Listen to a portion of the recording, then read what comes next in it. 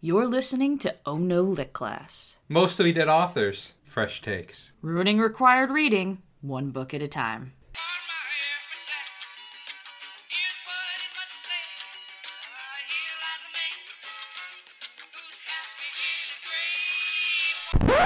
Spooky, scary skeletons and shivers down your spine.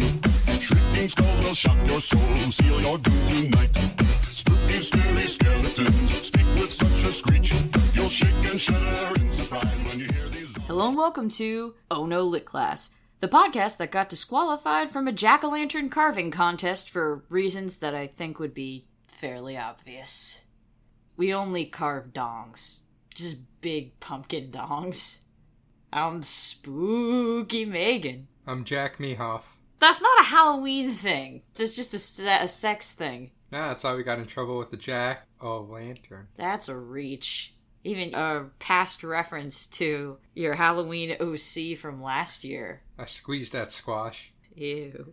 Do you even remember your beloved Halloween character from yesteryear? Nope. There's just nothing behind those eyes. Count Jacula. Oh, yeah. Oh, yeah! Hey, He wanted to make you come. he succeeded many times. I'm RJ. So, you know what's even spookier? Postpartum depression. Probably. Here's the thing about the yellow wallpaper. We did that already last year. So there's something spookier than that is that we have Count Jacula, the ejaculation vampire. even spookier. We have a new store. The Wolfman? We have a store. Antonio Banderas. Shush. No, the other one. Will you just let me shill for the love of God? It's at ohnolitclass.threadless.com, and it includes such spooky Halloween designs as a shirt telling you to not kink shame Dracula, and another one with a whole bunch of scary literary ghosts, like the Headless Horseman and Hamlet's dad. So pick them up just in time for Halloween. There's also a hashtag pray for RJ. Can't spell read without rad 90s design, and even more stuff than that, and more to come. And you can get them on almost anything. Like, not even just things you can put on your body, but like stuff in your house and stuff that goes with you and things you drink out of and carry stuff in. And yeah, go buy our stuff, please. The next entry in this year's beautiful Halloween celebration is The Hound of the Baskervilles by Sir Arthur Conan Doyle, a spine-tingling Sherlock Holmes novel chosen by the creepy and or crawly members of our Patreon. You can become a member today and get access to bonus episodes, videos, and all kinds of spooky swag. For 2 weeks, I thought the name of this book was Hounds of Bastardville.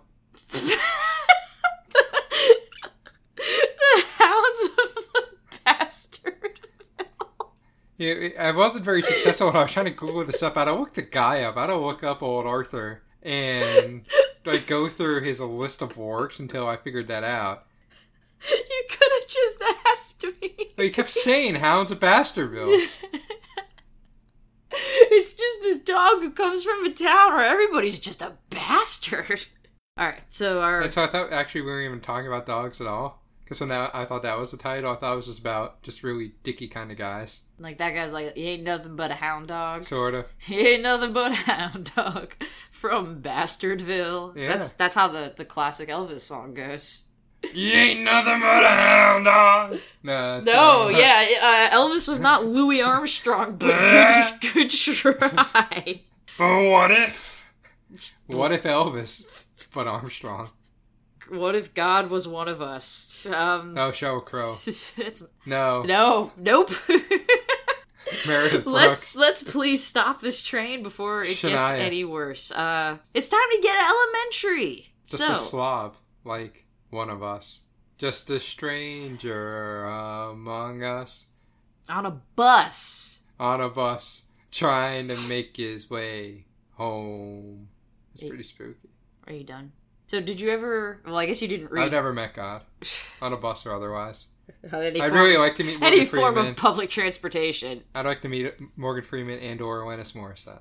So I'm going to assume you didn't read this because you were confused on the title. But did you ever read any Sherlock Holmes in school? Doubtful. Maybe on my own, in like those picture books. Okay. I don't like Sherlock Holmes. You said that really like, I don't care for this Sherlock Holmes person. Hey, he's not my kind of guy. What is your kind of guy? Wow. How much time we got?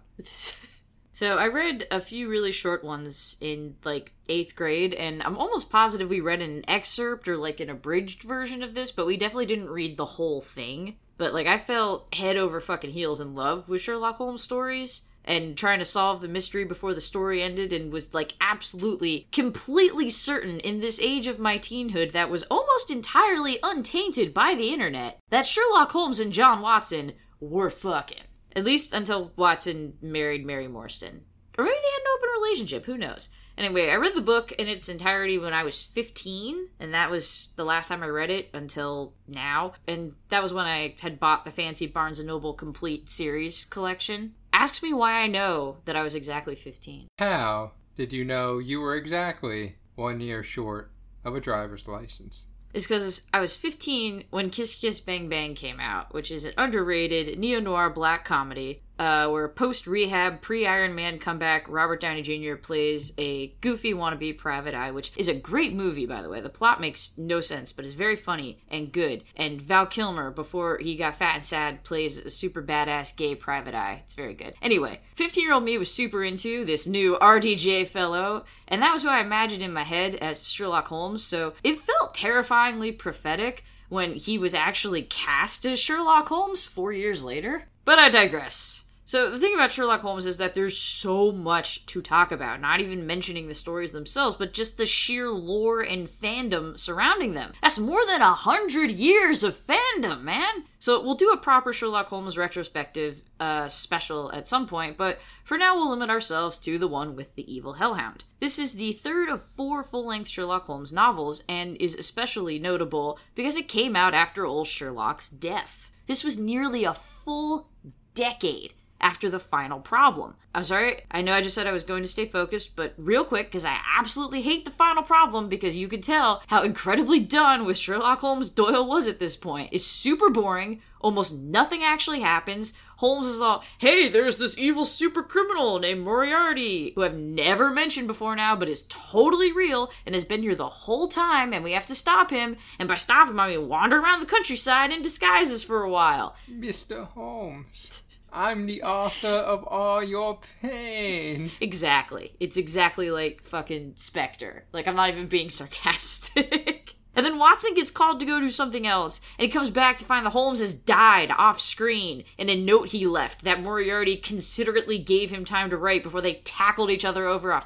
fucking waterfall. So yeah, the final problem sucks. At me. But here's the thing. Doyle may have been fucking sick of the character, but the general public was still hashtag horny for Holmes, and so after holding out for so long, Doyle caved and wrote The Hound of the Baskervilles, adamant that Sherlock was definitely still super for reals, he's dead, and that this story took place prior to Britain's favorite detective meeting a watery grave. Why is it not Bakersville's? What? Why? What do you mean? Baker. Yeah, what do you mean why is it not? Because it's Baskerville. There's not an S. Yes, there is. Oh my god. Really? It's not the Hound of the Bakersville. You didn't even try. Carry on.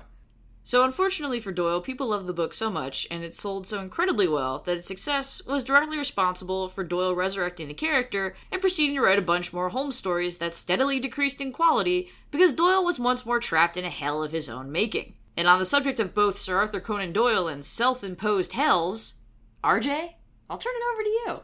Sir Arthur Ignatius Conan Doyle was born May 22nd, 1859, and died July 7th, 1930. I'm going to break down Sir Artie Iggy Connie Doyley a bit differently than usual. Jesus Christ. As Meggie claims, we shall return to him in the future. Yes. As such, I'll focus on things specific to the man in this novel. The Hound of, I'm told, Baskervilles. You wrote Bakersville every time, didn't you? I did. Oh my It's god. right there. Holy shit. Since Sir Artie Iggy Connie Doyley was colloquially referred to as Conan Doyle in his lifetime, I shall refer to him as Sir CD. Very 90s and rad. Yeah. Yeah, Sir CD. I guess. Did I like Sir Mix a lot. Does he like big butts and he cannot lie? Oh no, he's Sir CD. He likes him thin. Ah, Like a CD. gotcha. Yeah. Anyway, Sir CD is celebrated for his part in revitalizing Robert Downey Jr.'s career by writing a character named Sherlock Holmes into existence. But we will dive into all things Holmes and the unfortunate-looking man he originally was another time in a future episode. He was an ugly, ugly man. Sherlock Holmes? Yeah. Yeah, he was never supposed to be a good-looking dude. He was always just sort of pointy and weird. And also, he did a lot of drugs all the time. So he was just very gaunt, and they would talk about how he forgot to eat a lot because he was so busy doing cocaine and solving mysteries. So, like, there was no point was it ever like, he's a looker. So if you accompany this episode with that future Holmes episode together, it'll be like traveling through time if you listen to this clip and then that show. In the future. Ooh, at this point, there's nothing spookier than the future. As for Sir CD, he was born in Edinburgh, Scotland in 1859 to Charles Altamont Doyle and Mary Foley. The family was Irish Catholic. The Doyles had married 4 years prior. Mama Doyle was a housemaker who raised the children, and Daddy Doyle was a drunk. AKA Triple D, Drunk Daddy Doyle. I see. Diners, drive-ins, and drunk dads. His drunkenness led to him and Mama Doyle separating a few years after Sir CD's birth, only to reunite about a decade later. His drunkenness and associated mental illnesses led to many problems for the family, which manifested itself in the family being poor and living in squalid conditions for most of Sir CD's childhood. Despite his immediate family's financial shortcomings, Sir CD did receive an education at a Jesuit preparatory school due to rich uncles wanting to do the right thing by the lad. That's nice, at least. And this brings us to this week's Financing with RJ, Paying for School Edition. Brought to you by Student Loans. Poor? Want an education to escape being poor now? Well, how about you take out some student loans, mortgage your future, and be poor now and poor in the future? Student loans. What can't they do for you? You're getting too real. So, maybe you all have noticed, education is kind of expensive, eh? Much like Sir CD over here. If you want to get a good, prim, and proper education in 2019... You need a rich uncle. ...that comes complete with a piece of paper that certifies your education, you gotta pay some big old dollar bills with a Z. This sucks for most people, but alas, I have a solution for you. Actually... Wait, but alas, I have a solution for you? Yeah. I don't think you know what alas means. Yeah, look over here. But yonder, gaze upon my works. Gaze upon my podcast, ye mighty and despair. I have a solution for you. In fact, I have several solutions for you. First, student loans. The sponsor of this segment. But I understand that student loans might not be the silver Van Helsing bullet for everyone. So, do what old Sir CD did. Find some rich relatives to pay for education for you. And if you don't have any that you're actually related to, head on down to the local Century Village, or the old folks' home of your choice, and convince them that you are their long-lost grandchild. If they're living in an old folks' home or a Century Village, they probably don't have that much money to give you. Whatever they have, convince them you're their long-lost grandchild of yesteryear, and that you really need their help. If you mention you're some kind of prince or princess, it might even work better. Gam, I am a Nigerian prince. Please forward me several $1 million. And if you don't do that, well, I mean, you could always try the other way. What?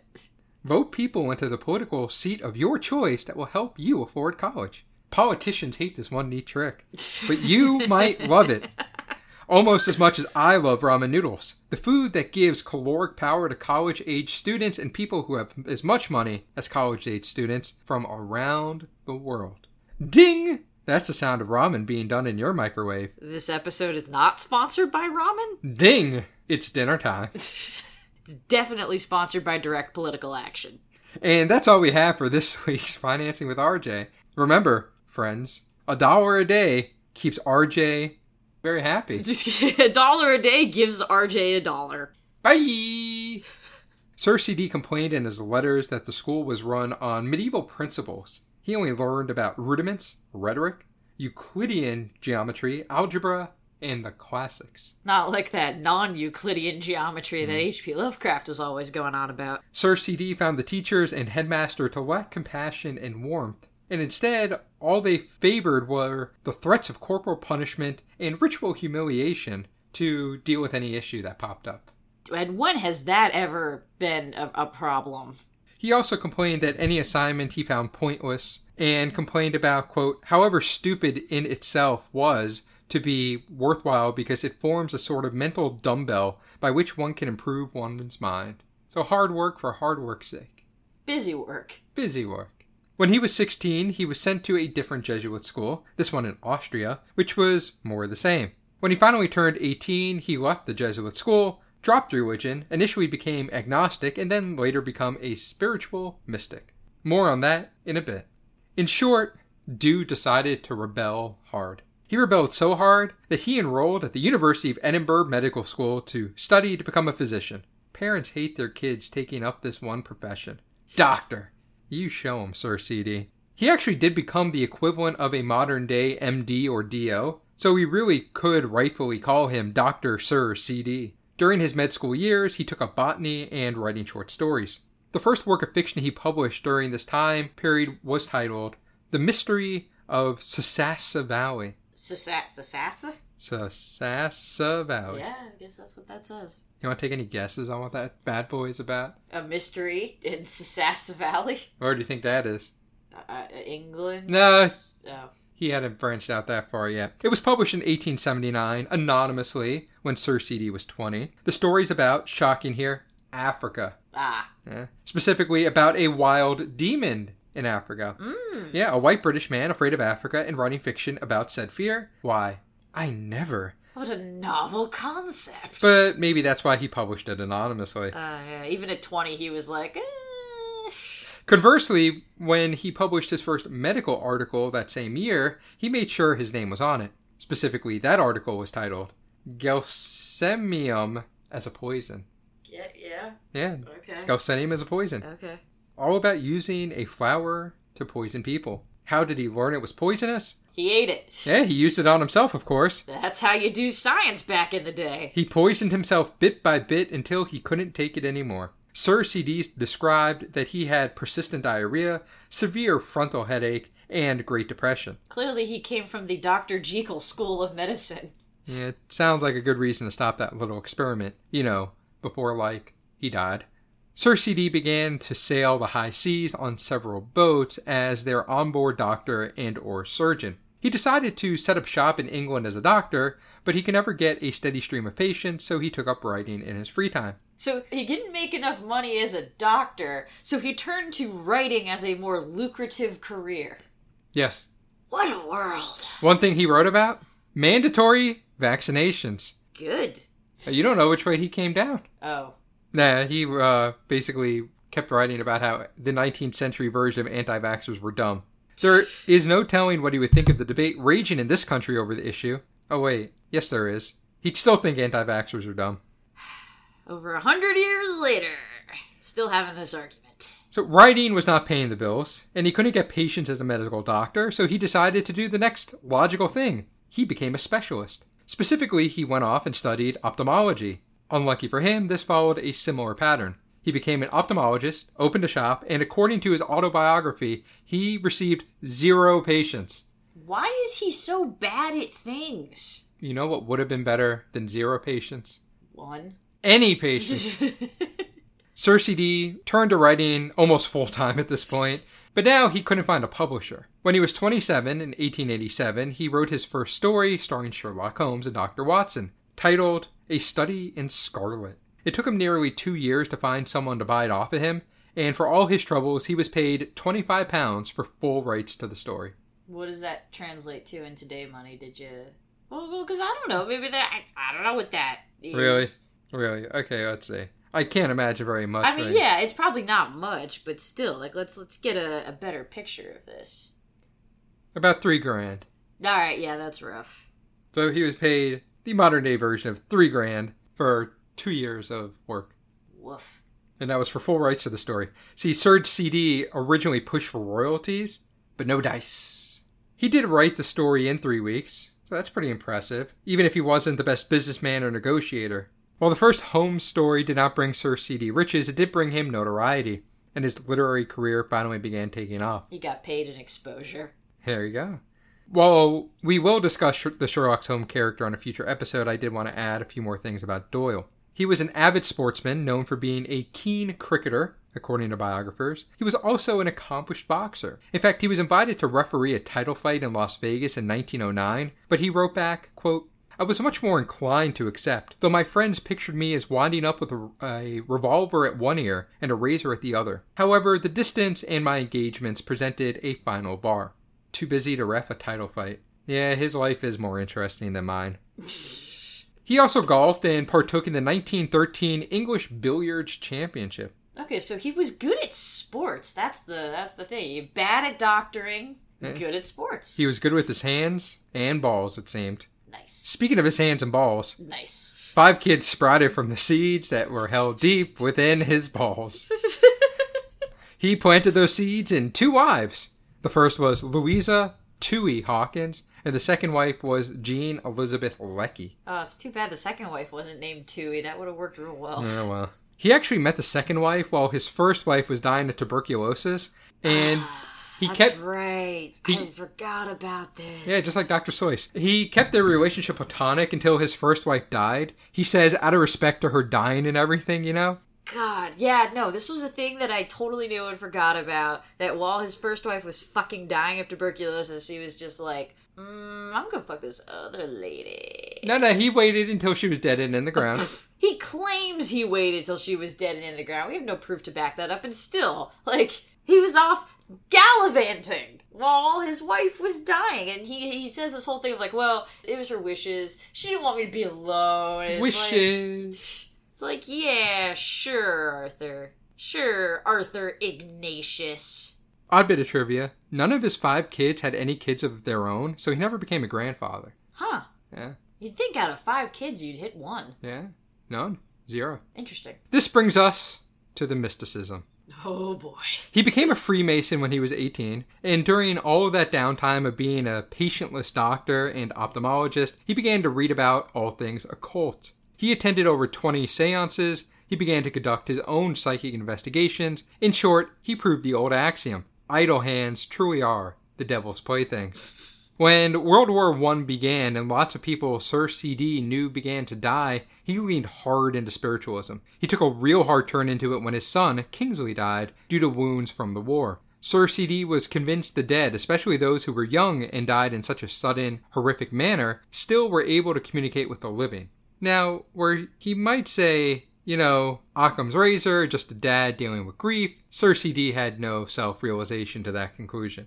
He came to believe that manifestations of mental illnesses were just demonic possessions. So on the one hand, you got a guy being like, I am a doctor, vaccinate your fucking kids. And then on the other hand, oh, are you feeling depressed and anxious? It's 'cause the devil's inside you.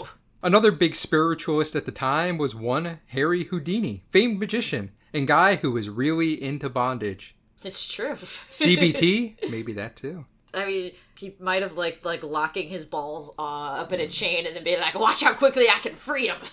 Anyway, Houdini got involved in spiritualism when he lost his mother. Now, for Houdini's part, he thought a lot of these so-called spiritualist mediums were full of shit. But no matter what he said to his newfound pal, he couldn't convince Sir C.D. of that conclusion. Houdini would show Doyle how the mediums did their tricks, and Doyle only became convinced that Houdini himself was touched by an angel, a magical spiritualist angel, and was simply denying his own skills.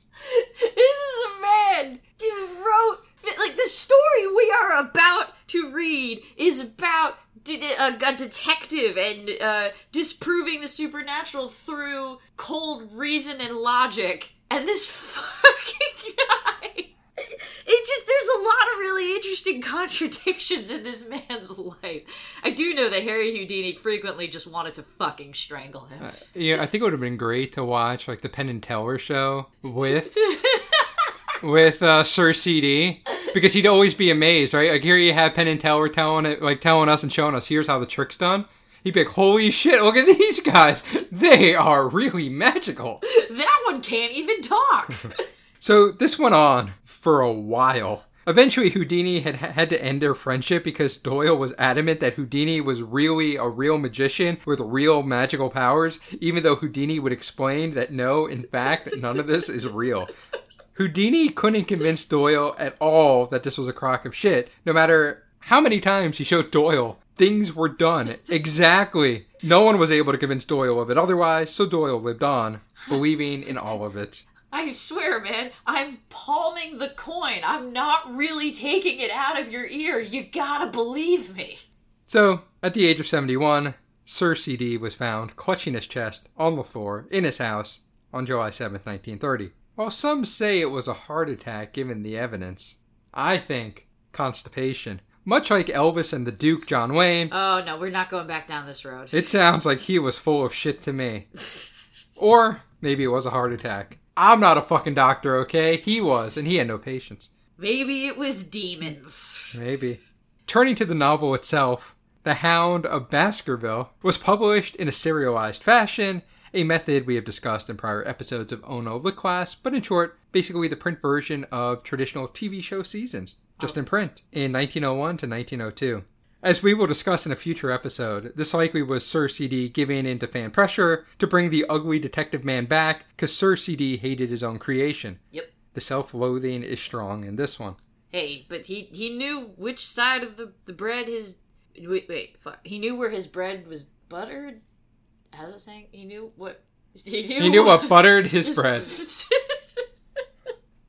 He knew what side of the bread that butter was on. I'm sorry. You know, I'm told when a piece of butter bread falls, it always lands butter side up. Your thoughts? Butter side down. It's the opposite. No, Meg, you got it wrong. Cats land on their back. Always. Which side of Sherlock Holmes was butter side down? And Megan always lands on Megan's head. Yeah, I found the truth, Meg. Oh, God. This novel was rated #1 overall by Sherlockian scholars, who gave the novel a perfect rating of 100, which is equivalent to 7 thumbs up on the Simpsons scale. Got it in, guys! Yeah, got that Simpsons reference, baby. You know what? Something always new. It naturally finds a way in. You've definitely made the 7 thumbs up joke before. Oh, here it is again. I don't remember. The general reading public was a bit more discerning, however, when the BBC conducted its poll of the best loved novel for its The Big Read series in the UK. The novel finished 128th out of 200. Specifically, it finished behind Louise Renninson's Angus Thongs and Full Frontal Snogging, which sounds like a delightful romp about teenagers coming of age and enjoying the finer points of meat, cheeks, and meat meeting cheeks. Yeah, it's a YA book. It's cute. I read it when I was a teenager. For now, I turn things over to Megan to tell us about the novel that isn't a teen coming of age story, sadly. It could be, but no, it's not. Kind of wish it was.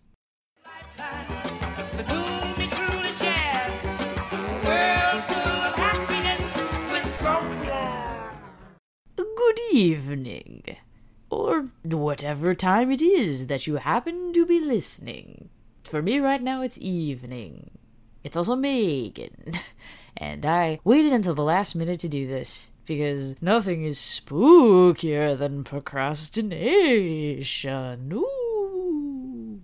But you know what I am not going to procrastinate on? Saying thank you to our wonderful, beautiful, hocus-pocus patrons who help make Ono Lit Class possible, including Deborah, Casey, Morini B, and Allie, who brought us up to the very on-brand number of 69 patrons. Nice. And now we'll probably never get another one ever again, because people are going to be like, well, I don't want to be patron number 70. That's no fun. But it's still, please be patron number 70. Look, all of you are patron number 69 in our hearts. You know what? That sounded a lot more sweet and meaningful in my head. I might have to walk that one back later. Let's get back to the episode now. That seems like a good idea. So, the Hound, as it is Baskerville, Our story narrated as ever by Dr. John Watson, our dependable audience surrogate, through which we can properly appreciate just how smart and cool Sherlock Holmes is, and how much Watson admires him, and definitely wants to hold him in the strong yet tender embrace that only two people who've shared death-defying adventures and played such a major role in each other's lives ever could. Arms encircled so lovingly. Just like thongs. What? No. Thongs no. hold two brothers or sisters in arms right next to each other, touching, caressing. That's Holmes and Watson, just a pair of cheeks. Yeah, bouncing into the future gloriously, side by side, always there. But there's always that thin separation. Just keeping them apart, just barely separating them. Right. Anyway, Holmes and Watson at home, hanging out. Examining a walking stick left behind by someone who came by to try to get an appointment with Holmes while the two were busy doing something else that was probably not hot sex. They look at the walking stick and are like, that sure is a stick, all right. And Holmes does this thing that he does in most stories where he plays this stupid game with Watson where he's like, well, what do your powers of deduction tell you about it? Meanwhile, Holmes already knows all the right answers, doesn't actually give a shit about Watson's input, and is just like eagerly waiting for the chance to be like, nope, you're actually wrong and dumb, lol. Lupus. Well, House is based on Sherlock. Whoa! Yeah, this is a thing. What? Okay, stop it. It's lupus. In this case, Watson observes that it's a very fancy stick with a silver band on it with the inscription, to James Mortimer, MRCS, from his friends of the CCH. And he's like, okay, I think he's an older, successful country doctor, MRCS being member of the Royal College of Surgeons, because clearly this stick has seen a lot of use, and it's kind of banged up, so he's walking around the countryside a lot. You're telling me. Stick's seen a lot of use, but it was expensive, and I guess the CCH is maybe like a local hunting club, like the H stands for hunt, and they gifted it to him because like one of them was a patient of his. And the whole time he's explaining his thought process, Holmes is like, yes, good deduction, makes sense, perfectly reasonable. And Watson's basically wagging his tail. Like, a frequent Watson narrative trait is that he is absolutely 100% hard on the sleeve with the reader. He is never playing it cool about how badly he wants Holmes to think that he is smart and great, and how excited he gets when Holmes deems him worthy of a compliment, which, like, forget even romantic, is definitely a wildly unhealthy work relationship for two adults to have. Especially when, after paying these BS compliments, Holmes gets to trot out his fucking, oh, Watson, you sweet, gorgeous idiot. Everything you said is completely wrong, and like cute things an adorably stupid child would say. My deductions are like beautiful calligraphy, and yours are like scrawled crayon by someone with 3 working fingers. And Watson puts up with this every time, and then is wowed by Holmes showing off his superior deduction skills. 'Cause he enjoys being negged, I guess. Who doesn't? 'Cause this is what this is. And this is in like every story. Holmes just fucking constantly negs Watson, and the man eats it up with a spoon. Some people like being negged. Look, obviously, I don't want to kink shame Holmes and Watson, but I will if I have to. Look, mate, there's a whole dating book based on this principle. Yeah, let's see how well that works out for people. Does it not? Now, while you might not agree with it, I'm not going to question its efficacy. No! People be getting away out there, mate. Being mean to people is not a good, like, through line to getting into a relationship with them. I'm not saying it's moral. I'm not saying it's right. I've seen a lot of questionable things lead to questionable outcomes. What the fuck does that even mean? Anyway, Holmes explains that, well, actually, yes, this James Mortimer is a doctor, but he's actually very young, and he did his residency at Charing Cross Hospital, hence the CCH. And also, the stick is fucked up because he has a small dog that chews on it. And then, presumably because he was waiting by the door for his chance at a dramatic entrance, Mr. James Mortimer himself throws open the door and is in fact a fairly young man with a smallish dog and just recently opened a practice in the country, and he needs Holmes to solve a dark and terrible mystery about the tragic death of his friend, Sir Charles Baskerville. Dun dun dun. Dun. Not Bakersville. No, not, or Bastardville. And then, Mr. Mortimer gives Holmes a book. Oh, boy. A really old book. The Kama Sutra. No. Moby Dick. Nope. And he goes, I could just explain what's going on to you, or I can make you read all this backstory. And he does. Boring. Which means we have to.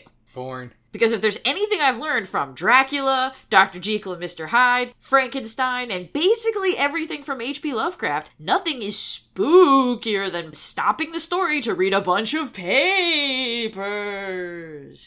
I can hear him rustling. Ooh. Flashback. So. 1984. What? 1983. Whenever this took place. Not 1983. 1982. Yep, Boom, it boom, was 1982. Boom, boom, boom. Do. This is 80s music, I guess. 99. The balloon. So,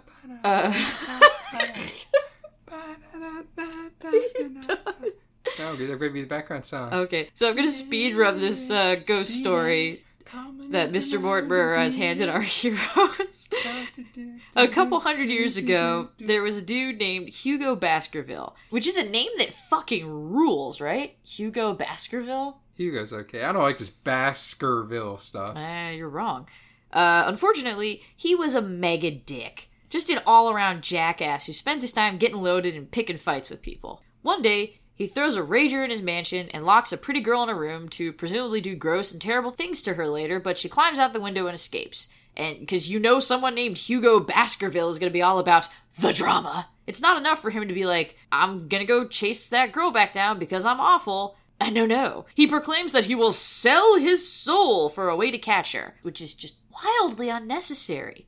Get on a horse or something, or just find a different girl who's actually into you that you don't have to lock in a room. But where would be the fun in that? Instead, he rounds up a pack of hounds and goes to hunt her down, and everyone else at the party follows him, we're told, because they've picked up on the realization that bad things are afoot, but I think it's more that they just, they want to see how this plays out. The gang of drunk rubberneckers show up on the scene to see the girl, dead on the ground from fear and exhaustion, and Hugo, about to be dead, as he gets his throat torn out by a giant ghost dog. Ruff, ruff, ruff, ruff.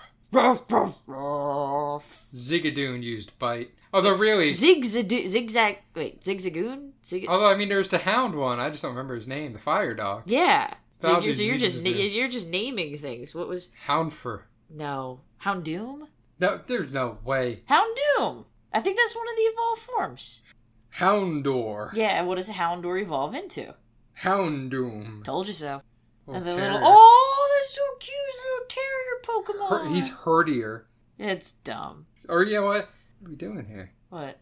Oh, Growlithe? Yeah. Yeah. Growlithe used bite. No, but it's really Houndoom. Yeah. So Mr. Mortimer kind of looks at Holmes like, well, what do you think about that? I think it's a Houndoom. It's a very nice Pokemon. Holmes is just like, alright, you made me read a really old ghost story, I guess. Is there something you wanted? And in response, Mr. Mortimer pulls out another piece of paper we have to read. Neg this. This one, a newspaper article regarding the aforementioned and much more recent death of Sir Charles Baskerville. It says he was a chill guy, if a little wacky and eccentric, and that he was a widower who donated a lot of his wealth and lived out on the moors. He was found lying dead in his driveway, presumably of natural causes, although apparently his face was so distorted in grotesque horror that his friend Mr. Mortimer couldn't even positively identify him at first. Dying of a heart attack might make you make a pretty terrible face, I would imagine. But Holmes is like, intriguing. And Mortimer is like, yes, those are the public facts, if you know what I mean. And Holmes is like, okay then, so what's the hot goss? Dish them dirty details, bitch. Meanwhile, Watson is standing around and not saying anything, like the dutiful sexy lamp that he is.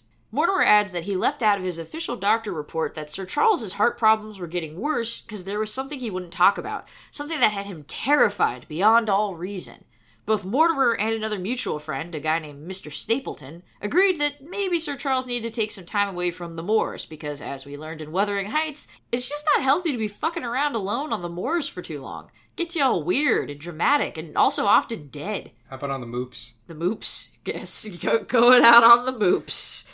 You like that one, huh? We have made that joke before. No, I don't think so. Yes, we have, because I remember saying, who the fuck is going to get this Seinfeld joke that's for 3 people? Did you know he dated a high schooler? What, Jerry Seinfeld? Yeah. Yes, it's really creepy and gross. In this case, Sir Charles died before he could even leave. But when Mortimer found the body, he also found footprints nearby. What kind of footprints, you may ask? Houndoom. Yeah, basically. Those of a giant dog. Oh, beanies. Oh, little giant footy beanies. That burned with every step. You want to ooh with me? Ooh. Dogs aren't scary. Well, this is Demon Murder Dog. You just need a wet Pokemon. Except Sherlock Holmes does not believe in evil prophetic ghost dogs. It's like, are you sure these weren't prints from, like, a sheepdog or something? Or some big-ass moor dog out on those weird British swamps or whatever? And Mortimer insists there's no local dogs running around, wild, owned, or otherwise. Holmes asks Mortimer a billion questions about the crime scene. Is just like, so much time has passed. Why didn't you call me sooner? And Mortimer's like, well, I mean, you're a detective. What can a detective do against demons and shit? And Holmes is like, excuse? Demons? Who you gonna call? Dun, dun, dun, Sherlock dun. Holmes!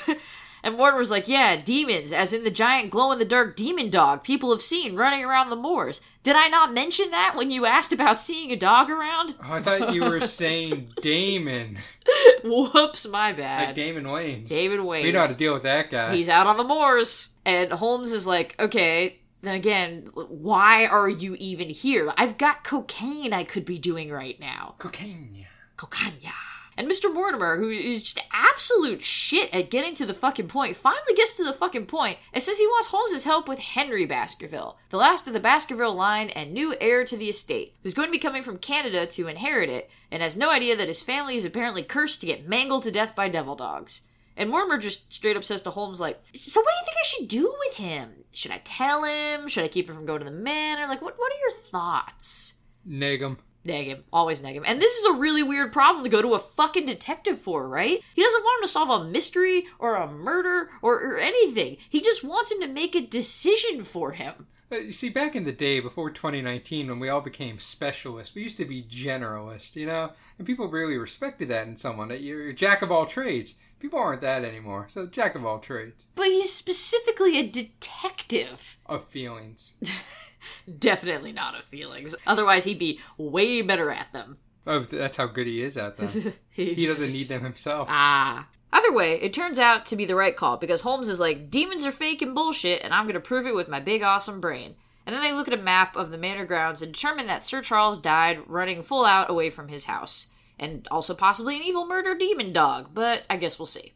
The next day, Mortimer shows up with Henry in tow, having freshly arrived in London. Henry is a young man who actually has heard the murder demon dog stories as a kid, but doesn't care, because he's not going to let a little thing like a centuries-old curse keep him from getting that money, son!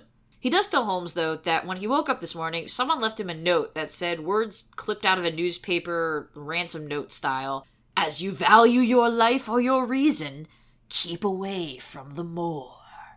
Ooh.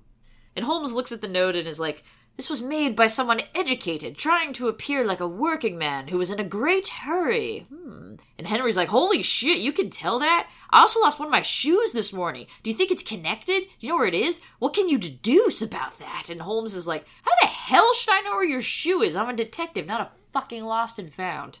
Henry leaves their house, and Holmes grabs Watson, by the balls, one would assume. Of course. And they follow Henry and realize they're not the only ones doing so. Some mysterious bearded dude is also following Henry around, but he spots Holmes and Watson and fucks off. Holmes then pays a street kid to dig through the trash of all the big local hotels to see if he could find a newspaper with some words cut out of it at any of them. And then he and Watson go to an art gallery together. Really, that's not a joke. He pawns the actual detective work off on a child so he and his bestie can go stroll around arm in arm and look at art. Hey, look at that thing. It looks so good. Look at you. We should put that one up in our study, yes. Oh, look how ugly that one is. Ew. They meet back up at Henry's hotel room, where he's having a hissy fit because he went out and bought new shoes to replace the missing one, except now someone took one of those, and now he's got a pair of mismatched shoes like some kind of dipshit, and because this feels like a totally stupid and superfluous event, you just know it's gonna end up somehow being a thing later, especially when they find one of the other shoes later on while they're still in the room talking about who might have been following Henry, so keep those boots in the back of your mind, I guess. Holmes also had no luck with the hired street urchin finding any newspaper evidence. He says that something clearly is afoot, and that Henry should not go to Baskerville Hall unaccompanied, but also that Holmes can't go, because he's got stuff to do. Probably not detective stuff. Maybe more art galleries. But Watson can go! And Watson's just like, I can what now? But he soon surrenders to the fact that he has absolutely no agency in this relationship, and better pack his bags for the fucking moors because Sherlock Holmes said so. Oh, and also, he gives Watson the task of spying on a whole list of people while he's there and reporting back to Holmes via telegram. Remind me again who the fucking detective is? Me. Yeah. I'm the detective now. I'm the one who detects. Yes. And I'm detecting bullshit and houndoons. I guess Pikachu's the detective. Yeah, that's true. You know what? I think Detective Pikachu would do a better job. That's not what Ryan Reynolds sounds like at all. Yep, that's it. So, anyway, these people that he needs to keep an eye on are Mr. and Mrs. Barrymore, which is the butler and his wife. Mr. Mortimer, which seems like kind of a dick move, but I guess you can't rule anyone out. Mrs. Mortimer, his wife, who's really not ever mentioned again. Mr. Stapleton, that one guy who was also Sir Charles's friend. Mr. Stapleton's hot sister Beryl. And Mr. Frankland, some other dude who's also there. Mortimer, Henry, and Watson all take the train to Baskerville Hall, and when they get there, they're greeted with the news that there's an escaped murderer named Selden out running loose on the moors. And also the Barrymores don't want to stay on at the manor because it's creepy that their boss died there, and also there's a murderer on the loose. And in the middle of the night, Watson hears mysterious sounds of a woman crying, and so he's just like, woo, yay, vacation, fuck you, Sherlock. No, I could never stay mad at you, you handsome, sexy jackass. The next day, he meets Stapleton, who's running around with a butterfly net because he's a naturalist. Whatever that means. So, and he doesn't wipe. Gross. And he free bleeds. Basically, any kind of sanitary napkins, not his thing. Nope. And he's like, hey, so Holmes sent you out here to see if Sir Charles was actually murdered or if this hound stuff's the real deal? And Watson's just like, how the fuck do you know me? But Stapleton assures him, like, it's just, Watson's arrival's the new hot gossip in their very, very small, sad English swamp town. And everybody knows he's Sherlock Holmes' little lapdog. And everyone knows who Sherlock Holmes is because they do. Just go with it. Then this strange man with a butterfly net, who somehow immediately knew Watson on sight, is like, hey, come over to my house. And John Watson, medical doctor, military man, veteran of many a high-stakes mystery adventure, goes, yeah, sure, that sounds good. On the way, Stapleton offhandedly comments that exploring the moors alone is super dangerous because you're likely to fall into a bog and die. Or run into Heathcliff. And honestly, I'm not sure which is worse. But then Staples sees a cool butterfly, maybe a butterfree, and immediately runs off alone into the moors. So Watson, now alone, is suddenly approached by a woman who he assumes is Staples' sister, because only 5 people live in this stupid bog town, and the first words out of her mouth to him are, go straight back to London, instantly, which definitely isn't ominous. But then her brother comes back, confirms that that's his sister Beryl, and she's immediately like, oh man, look at these lovely bog flowers, like nothing weird has happened. Then there's some confusion where Beryl thought that Watson was Henry, but even after clearing that up, she doesn't explain the creepy warning. And then the chapter ends. And then we get to that can't miss trope of classic old-timey horror fiction. Any guesses what it is, RJ? It was a ghost all along. No, not a twist. A classic staple of these old literature horror things. A red swinger stapler. Extended correspondence and diary entries. Ooh, we're getting to the fun part. Yeah. Epistolatory. 3 chapters worth of them. Thrill, as Watson writes to Holmes about Barrymore the butler being weird and staring at windows while his wife cries a lot. Shiver, as he notes that Henry and Beryl seem to be super into each other, but Big Brother Staples does not approve for some reason. And tremble in terror as Mr. Frankland is also there. Oh. Barrymore continues being weird and wandering around at night with a lantern, while Henry and Beryl continue being mad horny for each other until Staples catches them out on a swamp date and flips out. Watson, secretly observing them, like a creep, is like, whoa, what's the problem here? And Staples later admits that he's just a lonely man who doesn't want to lose his only companion. which is his sister, is probably nothing. And then, finally, a thing happens! 9 fucking chapters into this 15-chapter book. Henry decides that he can put lusting after Beryl on hold so he and Watson can follow Barrymore around on his midnight wanderings. They catch him signaling someone out on the moors with a candle who's signaling back, and Henry is rightfully like, what the fuck, dude? But Barrymore protests that he has no intentions of harming Henry, and Mrs. Barrymore bursts in to defend her husband and says he's just trying to help her brother Selden, the escaped crazed murderer. Yeah, that's Mrs. Barrymore's brother, and even though he's, killed people and stuff, she can't just leave him out there, right? No, can't do that. That'd be wrong. Evil. And Watson and Henry are like, no, you're wrong. We're not doing this. We're gonna call the police. Except, no, they don't do that, because that would be a smart person thing. Instead, they get guns and go out to try to capture Selden themselves. They search the moors and hear the terrifying howl of what could only be a ghostly hell dog, and then they chase after Selden but lose him in the mist and darkness. Was that good for you? Was that nice and spooky? I hope so. Because it's back to a whole lot of nothing, as we read an entry from Watson's diary about how Barrymore is upset that Watson and Henry tried to capture a literal, actual escaped murderer instead of letting the Barrymores help him get to South Africa, and the 2 other men are like, yeah, alright, fine, which was pretty easy. In return, Barrymore tells them that he's been hiding the fact that Sir Charles may have been having a scandalous liaison with a woman in town. Which, holy shit, there's more than one woman around here? You would have thought we would have sniffed her out. I know. Sure, her name is Laurel Lyons, the disowned daughter of Mr. Frankland. You know, that one guy. The one who's not Staples, or Mortimer, or the butler, or Watson.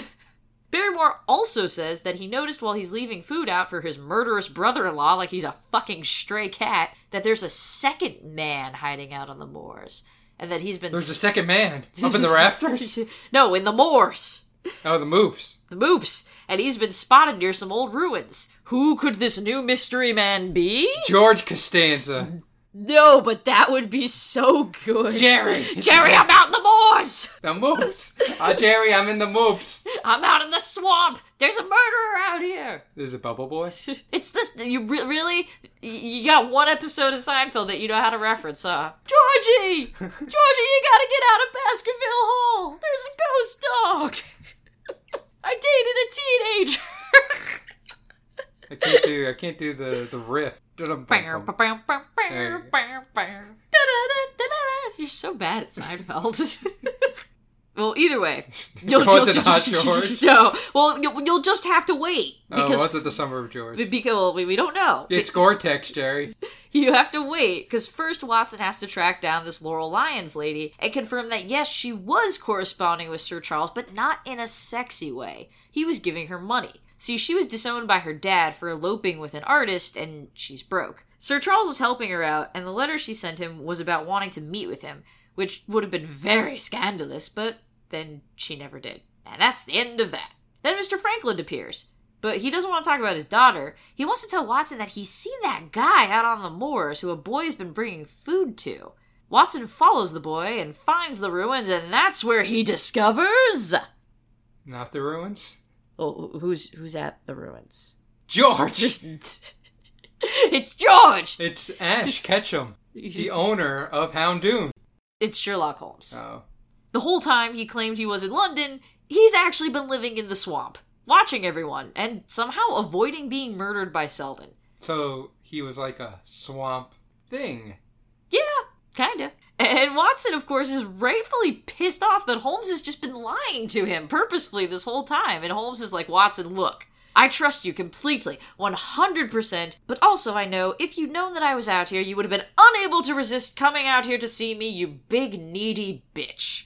Also, despite living in ancient ruins out on the moors, Sherlock knows more about the townsfolk than Watson, who's been wandering around with these idiots for what feels like 6 fucking months. He tells us that Laura Lyons has been having an affair with Stapleton, who is also having an affair because Beryl is not actually his sister, she's his wife. Whoa. And they're pretending so that she can marry Henry and they can steal his fortune. Staples was the one following Harry back in London while Beryl sent the warning note. No word on who was fucking with his shoes, though. Holmes is 100% sure Staples is the culprit, but he has no proof, and meanwhile has to protect Henry. Except that they hear a blood-curdling scream followed by the growling of a dog. They run towards the sound and find a dead body with a crushed skull that appears to be Henry. Caca, caca. That's a weird noise. Whoops. Except that it's actually not. It's not that at all. It's the murderer, Selden, wearing Henry's clothes that Mrs. Barrymore gave him. R.I.P. Selden, you were a murderer, but I guess a pretty okay brother, considering the effort Mrs. Barrymore was willing to go through. Holmes gets, uncomfortably excited that he didn't fuck up and let Henry die, and he starts dancing. And it's like, okay, like, this guy was a murderer, but there's still a corpse just sitting there, man. Like, maybe bring it down a notch. Never. Don't be clicking your heels together, you fucking weirdo. Stapleton runs into them like, oh no, I'd invited Henry over to my house and he never showed up. Did he die? And Holmes has to disappoint him and be like, nah, it's just this murderer. JK. That night, at Baskerville Hall, Holmes tries to plan out how he's going to prove that Stapleton is behind all this. He also notices an old portrait of Hugo and is like, hey. You used to look good. That looks a lot like Staples. Have you lost some weight? No, not Henry, Hugo. Hugo from the Curse. The Curse. He says he looks a lot like Staples. Do you think he might actually be a Baskerville too? He then lies to everyone and says that he and Watson are going back to London because all Sherlock does is fucking lie to people to manipulate them into doing what he wants because he's so much smarter than them. He says he and Watson are going back to London, and instead they go see Laura Lyons again, and they show her that Staples has been using her to get money from Sir Charles and is actually a married man. She says that Staples threatened her to stay quiet about it and hinted that he may have murdered Sir Charles. And now, we finally fucking reached the chapter called The Hound of the Baskervilles. The next to last chapter in the book called The Hound of the Baskervilles, which is some Moby Dick shit right there. Oh, we had to build up. Edging. It is. Edging. So much edging. Holmes, Watson, and Lestrade, a policeman Holmes called down from London, all secretly watch Henry go to Staples' house for dinner. Henry is bait, by the way. And Henry doesn't know he's bait, so, that's nice. It's a dark and foggy night. Nothing strange happens, and Henry goes to leave when suddenly the big black hell dog appears, glowing with fire in the fog, chasing after Henry, ready to tear him to pieces. And Holmes and the gang are like, oh shit, and they chase after the dog, which starts attacking Henry, and then Sherlock pumps that hellish doggo full of lead until it fucking dies. Sherlock Holmes, baby! I'm gonna deduce you with my gun. So the Hound of the Baskervilles exists for like 10 seconds. Henry's freaked out, but mostly okay, and as they examine the body of the dog, they realize it was painted with phosphorus to appear like it was glowing and on fire. That kills the dog. Yes, this is not good for dog health. Don't do that. Don't put phosphorus on your dog. Or on yourself. I was taught that in the Sisters Brothers. I see. Spoilers. Spoiler alert for those of you who haven't seen the 2-year-old movie. Okay. Don't see it, it's bad. So, this was what scared Selden so bad that he ran off a cliff and died, and also what freaked out Sir Charles so bad that he had a heart attack. They run back to Staples' house, and they find Beryl tied up and gagged. She says that Staples was abusing her, and she never wanted to be part of the plan to kill Henry, and that her husband is out hiding in the moors, because everyone in this book is required to hide out in the moors at least once. They go looking for him, and along the way they spot one of Henry's missing boots. Aha! Remember those boots? Were there a puss in them? No. This was how Staples was training the dog to go after Henry's scent, and why it attacked Selden since he was wearing Henry's clothes. They don't find Staples, though, and since they don't feel like looking around anymore, they decide he fell into a bog and died. They're just like, yep, that's probably what happened.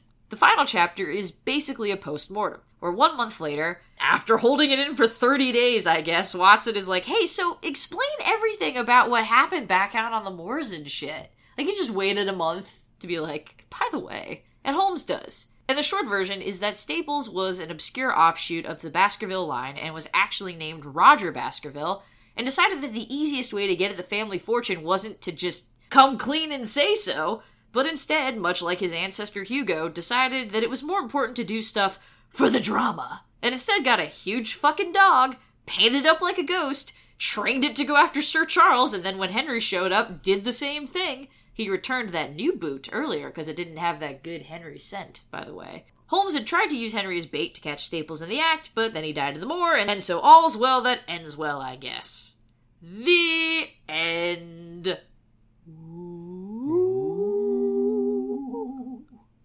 That's the Hound of the Baskervilles.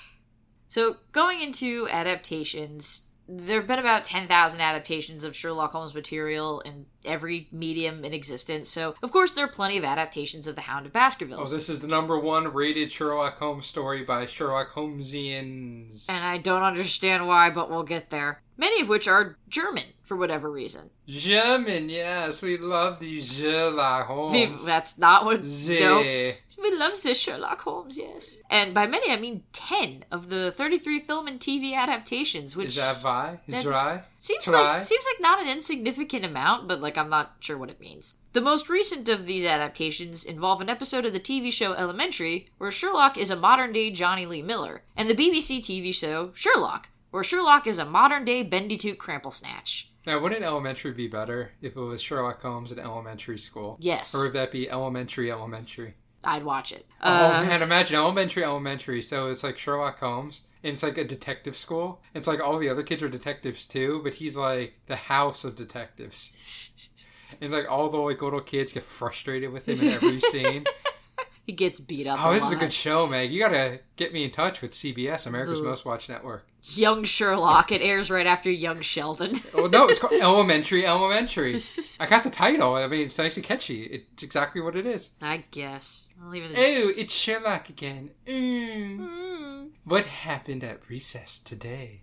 So I'm going to hang on to my opinions of both these shows as adaptations overall, because this isn't a straight-up Sherlock Holmes episode, but Sherlock is a garbage toilet show. Wow.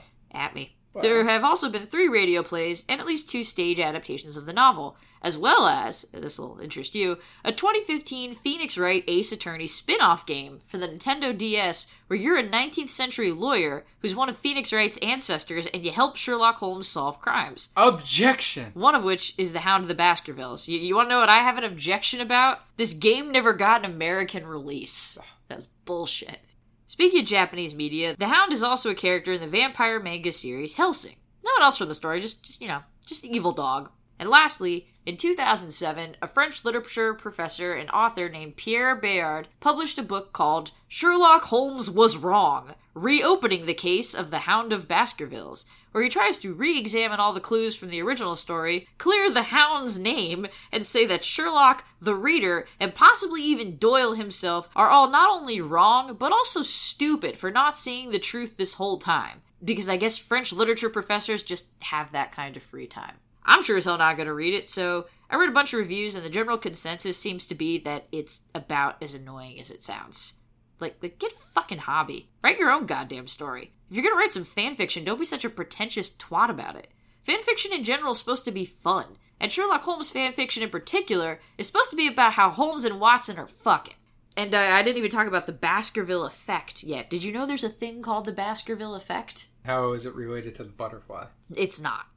No. So according to Wikipedia, known source of all things, it's the discredited idea that there is an increase in rate of mortality through heart attacks on days considered unlucky because of the psychological stress this causes on superstitious people, a la Charles Baskerville dying of a heart attack. So people with heart problems are so freaked out because they're superstitious and it's like Friday the 13th and they're more likely to die of a heart attack or something. However, the study that the effect gets its name from apparently left out important data, couldn't be replicated, and was then deemed bullshit and statistically insignificant. So, yeah.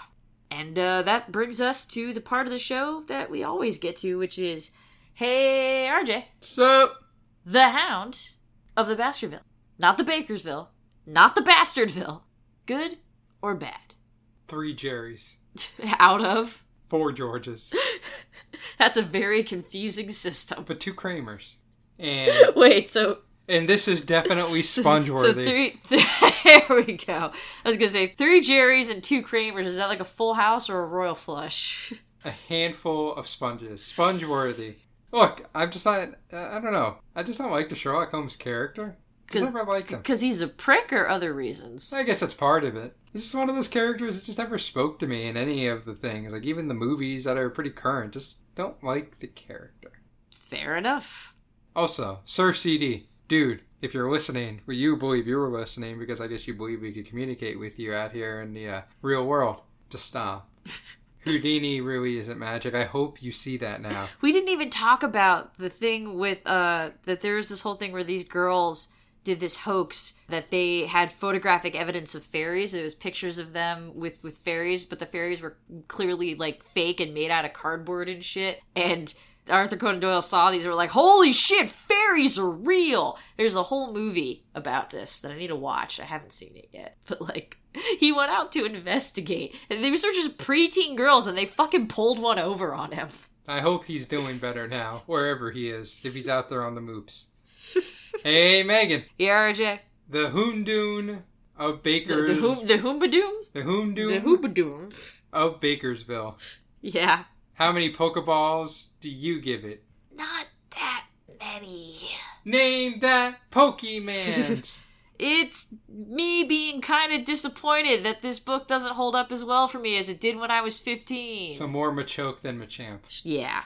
I'm surprised that Sherlockians give it, like this is the best one. It's a Sherlock Holmes story with barely any Sherlock Holmes. It's mostly Watson dicking around. The conclusion comes way too quickly, like it's a fucking Lifetime... It has a Lifetime original movie ending! The dog shows up, they kill it immediately, and in the last 5 minutes it cuts to a month later with a falling action. Yep.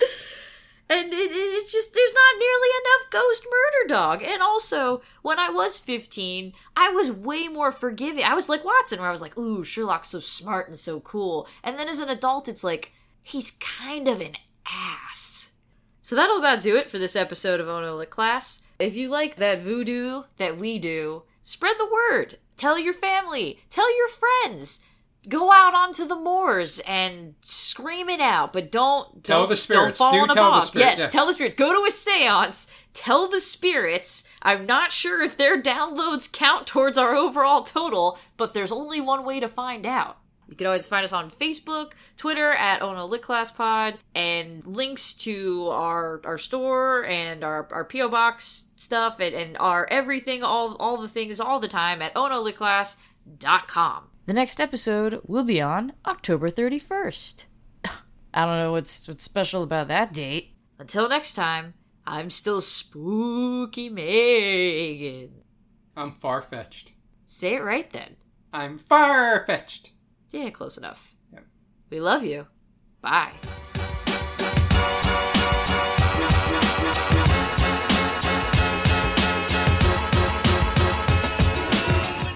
I'm getting late breaking news here. Oh. For our dinner next week where I go with the people. Oh. We're dressing up as the characters from Clue. Oh my god. Have fun with that, Professor Plum. I guess so, but I mean, I got that shirt I'm looking at right there. Yeah. Is that Plum? No. Well, maybe. Maybe. I could forcing it up. Yeah. Thinking Colonel Mustard here. Yeah. Yeah. Because I got the khaki stuff. I wear my yellow tie. Oh man, you should get like fucking... no, I'm not buying anything. Okay. But buying's out of the question. Okay. I wore the little Soviet medal. I'm sure I got other medals. No, we don't. I don't even know why you got that one, you fucking commie. Because my friend bought it back from Russia when she studied abroad there before things got all weird. I got beef for mustard. Well, yeah, everybody's gonna want that. You're gonna have to be like... I don't even remember who the fucking characters of Clue are. Be Tim Curry. Mr. Body? Yeah. I guess you'd be Mr. Green? Oh, someone took Mrs. Green. Be Mr. Peacock then. Be like, fuck someone you. took that. Who's left? I know, right? There's not enough characters. I know. Okay, then wait till everybody's done and be Mr. Body. Then you can literally wear whatever you want and just lie on the ground the whole time like, fuck you. Yeah, see, it's a good plan.